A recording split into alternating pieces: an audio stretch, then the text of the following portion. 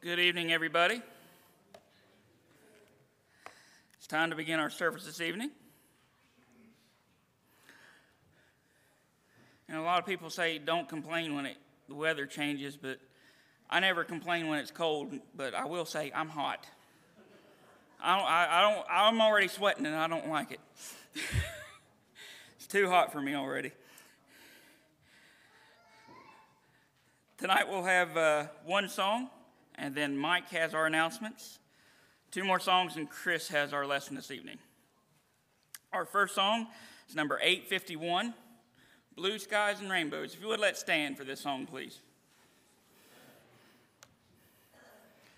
Blue Skies and Rainbows.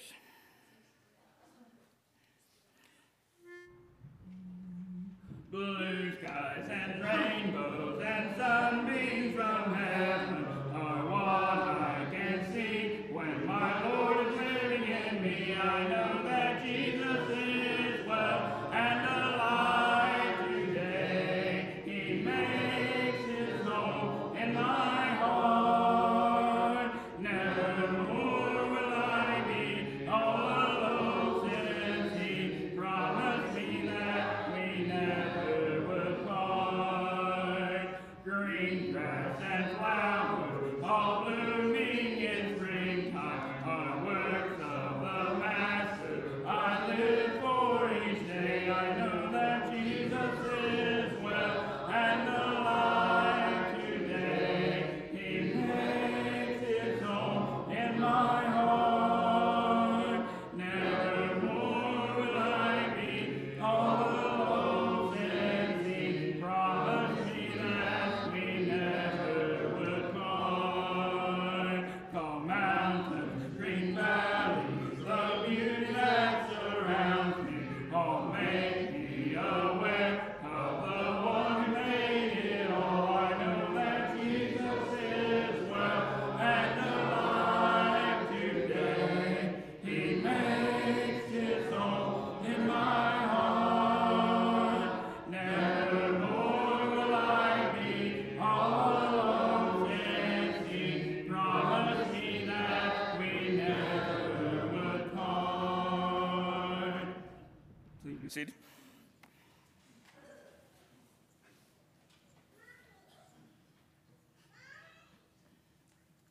Good evening. Hope everyone's having a good week and enjoying this nice weather. Just some announcements, some reminders on upcoming events. If you want to mark these on your calendars, there'll be a deacons meeting on April the 16th, and that'll be at 5 p.m. for evening services. On April the 18th will be the addiction seminar, and that will be at 6:30 here at the building. April 22nd is the Hometown Love, and that will be at the fairgrounds. And if you're willing to help with that, if you want to just show up over there about 9 a.m., I think it goes to around 2 p.m. Love to have you participate with that. And if you want to get there even a little bit earlier, around 7, and help set up, that would be greatly appreciated as well. And you can see Chris if you have any questions about that. And there'll be a gospel meeting at Flatwoods at the end of this month, April 24th through the 26th. And also just a reminder that the mowing schedule is now hanging up on the bulletin board in the foyer. If you're able to help out with that, I know Greg would greatly appreciate that, and just sign up whatever week you could help. That would be greatly appreciated. Reminders on the prayer list: continue to pray for Jimmy Wilgus, Jim Haney. I just got a text from Jim a little bit ago. He went to Ohio State today and had an appointment, had a really good appointment. The medicine that he's taken has boosted his blood count, and he was really excited about that, and they think that he can resume treatment soon. Continue to keep Terry Leap in prayers, as well as Amber Spitzer and Jim Jackson. This is a friend of Marvin and Christy McAllister. He's having bypass tomorrow. Good to see Joe Robinson back with us after his car accident, so I'm glad to see him. That is all the announcements that I have. Let's go to God in prayer. Father in heaven, we come to you at this time thanking you for this another day of life. Thank you so much for the beautiful day that you've blessed us with, and this time of the year, the change of the seasons. We just thank you for that, and the way that you reveal yourselves through your creation. And Father, we thank you for the opportunity to be here as a body of believers, to worship you, to sing praises to you, to study from your word, and we thank you for that word that guides us. It gives us a roadmap, gives us direction to navigate this life and the challenges that we face. And we know our time here is fleeting, Father, and that we will be with you one day, and we thank you for that hope that we have through your Son, Jesus, and thank you for what he means to us, Father. And Father, I just pray that we will use our time wisely this evening, that we will use this time to grow closer to you, to grow closer to each other, to strive for that unity that you would have us to have as a body of believers. And Father, be with all of those that are on the prayer list, those that have been mentioned this evening, those names that appear in our bulletin, that are mentioned in Bible class on Sunday morning. Just pray for each of them that you will strengthen them, will heal them, restore their health, Father. We thank you that we have a Father that we can go to in prayer, and that Jesus provides that opportunity for us to be able to talk directly to you, Father. Lord, just continue to be with us this evening. Forgive us when we do sin. It's through Jesus we pray these things. Amen.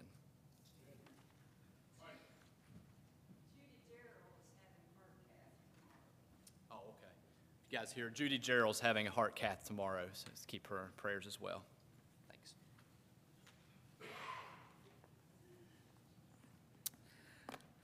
Our next song this evening is on the overhead only. It's A Shield About Me.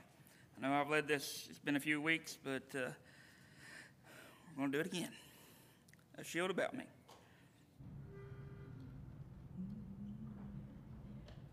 Thou, O Lord, art a shield about me. You're my glory. You're the lifter of my head.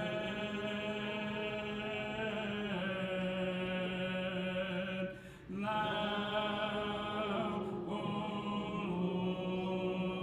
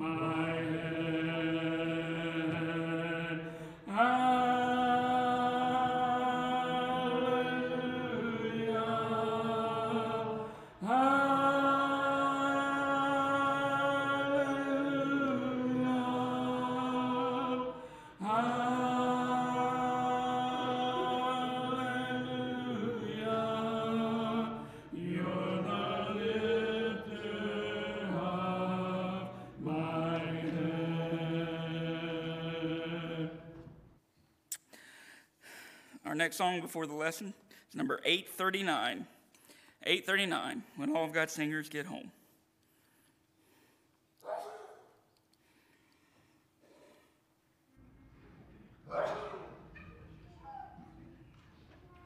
What a song of delight in that city so bright, when we walk beneath heaven's fair dome. How the ransom will raise, having songs in his praise, when all God's singers get home. When all God's singers get home, when never a sorrow will come, there'll be no place like home.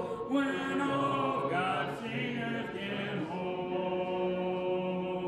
As we sing here on earth, songs of sadness on earth, 'tis a foretaste of rapture to come. But our joy can't compare with the glory up there, when all God's singers get home. When all God's singers get home, when never a sorrow will come, there'll be no place like home. When all God's singers get home, having overcome sin, hallelujah, amen, will be heard in that land or the foe. Every heart will be light, and its face will be bright, when all of God's singers get home. When all of God's singers get home, when never a sorrow will come, there'll be no place like home. When all of God's singers get home. Song of invitation will be number 31. 31, Almost Persuaded.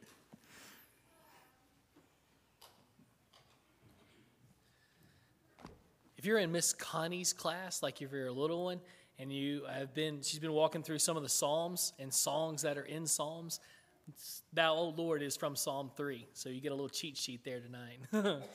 It's a really cool song, right? The God's people have been singing that song for thousands of years. It's new to us, but God's people have been singing it for thousands of years. It's really beautiful from Psalm 3. Anyhow, tonight we're back in Revelation chapter 8. I was thinking through Revelation 7 last week, and as we walked our way through that little section there in Revelation, with the seal and all the things that are going on there, and God protecting his people, he's so good at that. That's one of the things that he enjoys. He loves protecting his people, and that's another one of those things that he's done for centuries, thousands of years. Since he's had a people, he protects them, and you see it again here in Revelation chapter 7. Like we talked about last week. And Revelation is not difficult. There's a lot of things in there that we don't really understand. Some of that's because we don't know our Old Testament like we should. We've fallen down on our study on the Old Testament. And so some of the symbols from Revelation are hidden in the Old Testament for us. And all we need to do really is dig a little deeper into our Old Testament to be able to understand some of those things. Some of them are just shrouded in mystery, and we're not able to comprehend some of the symbols and figures that he's trying to get us back to. They would have understood it clearly, but for us, it's a little bit more murky on some of these things. But that's the specifics. The general theme of Revelation is very simple. God wins. And because God wins, you win. As God's people, we win. If, that's the underlined, bold, italic word, if you stay faithful. That's the ticket in Revelation, because they are being persecuted, severely persecuted. We talked last week a little bit about how they had been undergoing this persecution, and it's going to get worse. It's going to get much, much worse. And so Revelation's written to a beleaguered people who are just think of the most depressed, hurting people that you can imagine. And it's because of their faith. It's because of their absolute rejection of the idea of rejecting Jesus. They refuse to do that. At all costs, they refuse to do that. And so they're being hurt by Rome, by their government because of that. And so he writes to them in Revelation 7 to talk to them about how he's protecting them. He's not going to save their lives. He's done something much more significant for them. He is protecting their souls, and really protecting their souls from themselves, because the idea here is that they're going to give up, that they're just going to abandon the faith. And he says, no, I'm going to put my word in your minds. Like Deuteronomy 6 says, I'm going to put it in your hearts and write it. And that's where it's going to stay. And so he's protected them in that way. But then in Revelation chapter 8, he just kind of continues right along in that theme. So if you got your Bibles open, look in Revelation chapter 8, verse 1. It says, when the Lamb opened the seventh seal, there was silence in heaven for about half an hour. Now, if you've ever read through Revelation, and I suggest it's an incredibly interesting read, you know that it is very, very loud in heaven. It's noisy in heaven. Often we think of angels with their harps and they're gently playing music, and it's not the case. If you go back through and you pick up a biblical idea, at least a symbolic ideal of what's going on in Revelation in heaven, it's loud. There's thunders. It's a sensory overload. There's thunders and lightnings, and there's on occasion earthquakes like there is here in Revelation chapter 8. There are voices all the time from everywhere. There's coming voices, and they're all saying, holy, holy, holy is the Lord who was and is to come. There's living creatures, and they're talking, they're singing and saying those things. And there's martyred Christians who are saying these things, and thousands upon thousands upon thousands are shouting that line. So heaven's a really noisy place. But here in Revelation 8:1, he says there's silence in heaven for about half an hour. God quiets heaven. And really what's going on in heaven is praises, right? His people are acknowledging his greatness. That's what we're doing in heaven, is acknowledging his greatness. But for half an hour, for some reason, he tells them to be silent. And there's not a word spoken for 30 minutes. Obviously, symbology here, right? We're talking about symbols. And so there's not literal silence in heaven for 30 minutes. And so what's he trying to get at? Well, let's keep walking through it. So everything, all the rest of the stuff that we're going to read tonight, from Revelation 8:2 through verse 4, we're going through verse 5, but the verse 4, you're supposed to see that as utter silence. None of the movements make a sound. Nobody's saying anything. There's not thunders. There's not lightning. It's complete and perfect peace. You can hear a pin drop. Okay, verse 2. Then I saw the 7 angels who stand before God, and 7 trumpets were given to them. And another angel came and stood at the altar with a golden censer, and he was given much incense to offer with the prayers of all the saints on the golden altar before the throne. And the smoke of the incense with the prayers of the saints rose before God from the hand of the angel. So what's really going on here? All that is happening in utter silence, but what he's doing here is he is offering the saints' prayers, Christians' prayers, as a sacrifice to God. So there's people praying on earth, and those prayers are being lifted up to heaven as a sacrifice, and God has stilled heaven so that he can hear those prayers. You see what's going on? It's really a very interesting symbols here. So on the altar of burnt offering, the altar of incense, that's what he's pointing at here. They would put incense and they would burn it, and the smoke would waft up, and that was seen as being going towards heaven. In this instance, that incense is carrying with it the prayers of all the saints. And so what are they praying for? Well, flip back. Revelation 6. Starting in verse 10. So I'll start back up to verse 9 to get where these martyred Christians are. So Revelation 6, verse 9, when he opened the 5th seal, I saw under the altar the souls of those who had been slain for the word of God and for the witness they had borne. So they're under the altar. That's important. You got to keep track of these people. That's where they're staying. They're under the altar, like they themselves have been sacrificed. They are the sacrifices. Their lives are the sacrifices that's pleasing to God. They were faithful all the way through to death, and now their lives have been pleasing to God. So verse 10 is their prayer. And this is the prayer that our friends in Revelation 8 are praying. It's the same people. Or at least it's their brothers on earth that are praying this prayer.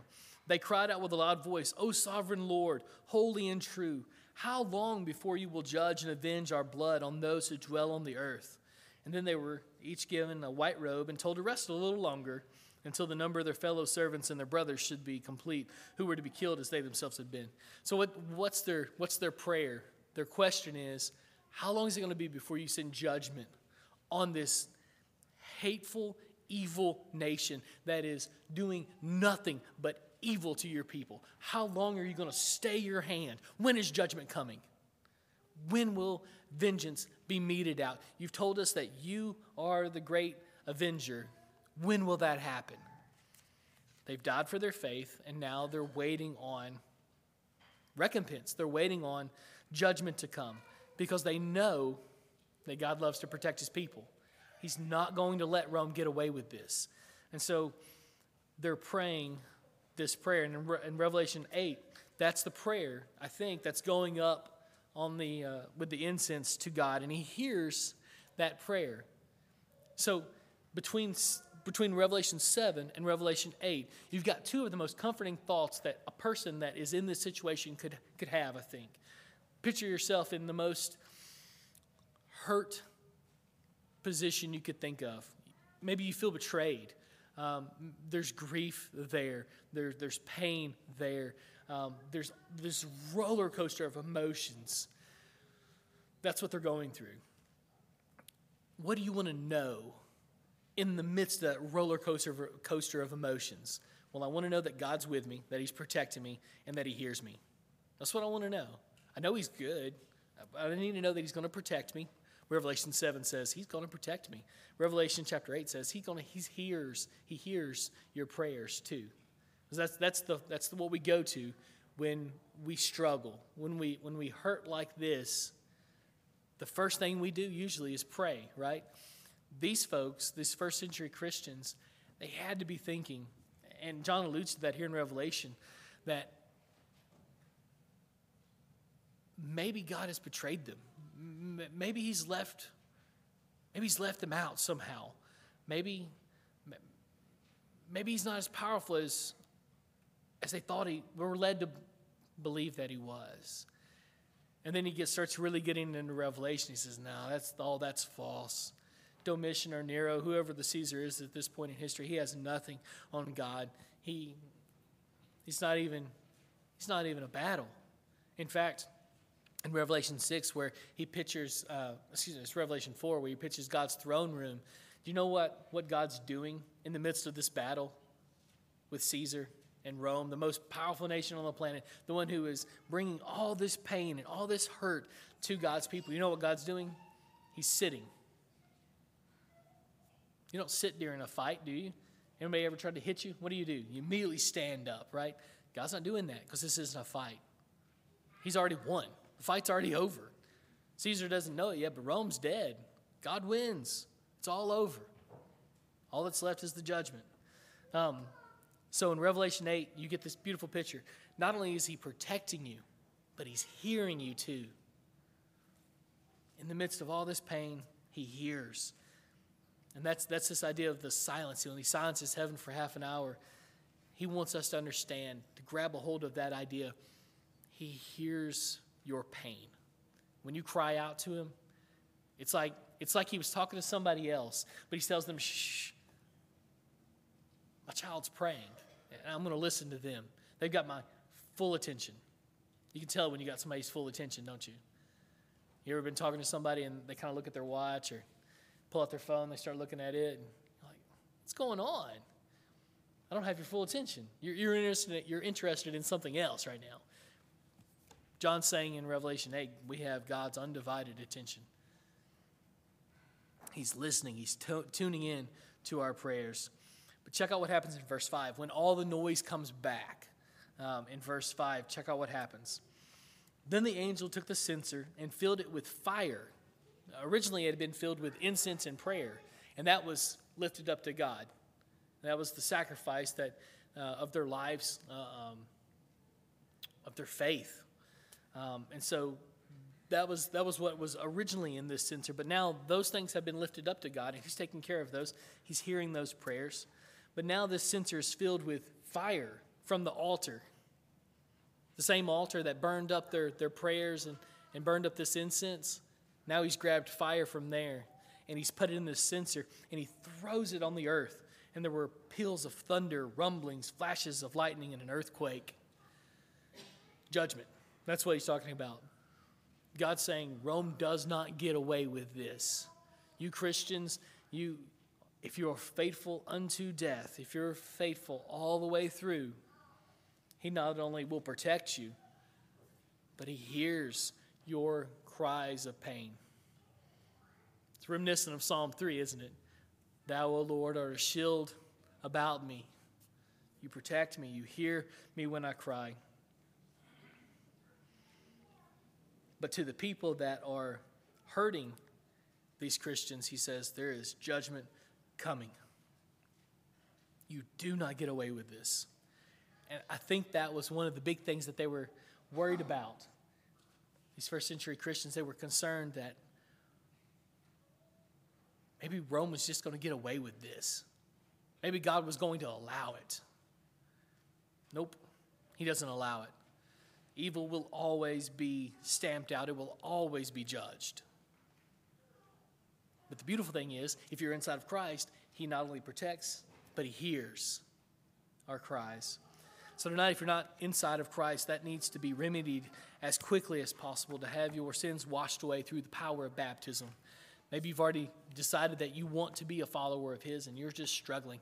We want to pray with you that God can protect you, that he'll hear you, and that you can be faithful unto death. If you have any need tonight, won't you come as we stand and sing?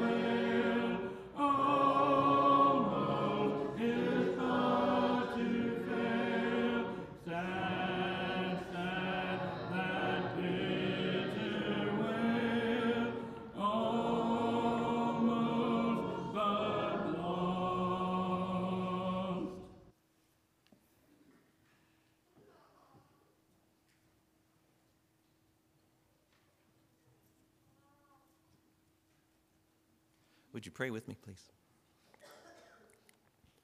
Dear God, our Father in heaven, we thank you, Lord, for another day of life that you've given to us. We're thankful, Lord, for this time that we've had together with our fellow brothers and sisters in Christ, to sing these songs of praise and to hear the message preached from your word. Lord, we pray that you would strengthen us, help us to do your will. We pray that we would be resolved to follow you. Pray, Lord, that you would be with those that aren't able to be with us this evening. We pray that you would bless them and strengthen them. We pray now that you go with us this time of Bible study, that you would be with us, and we pray for open hearts and open minds as we look into your word this evening. Thank you, Lord, for the great love that you've shown us and the gift of your Son. And we pray all of these things in his name. Amen.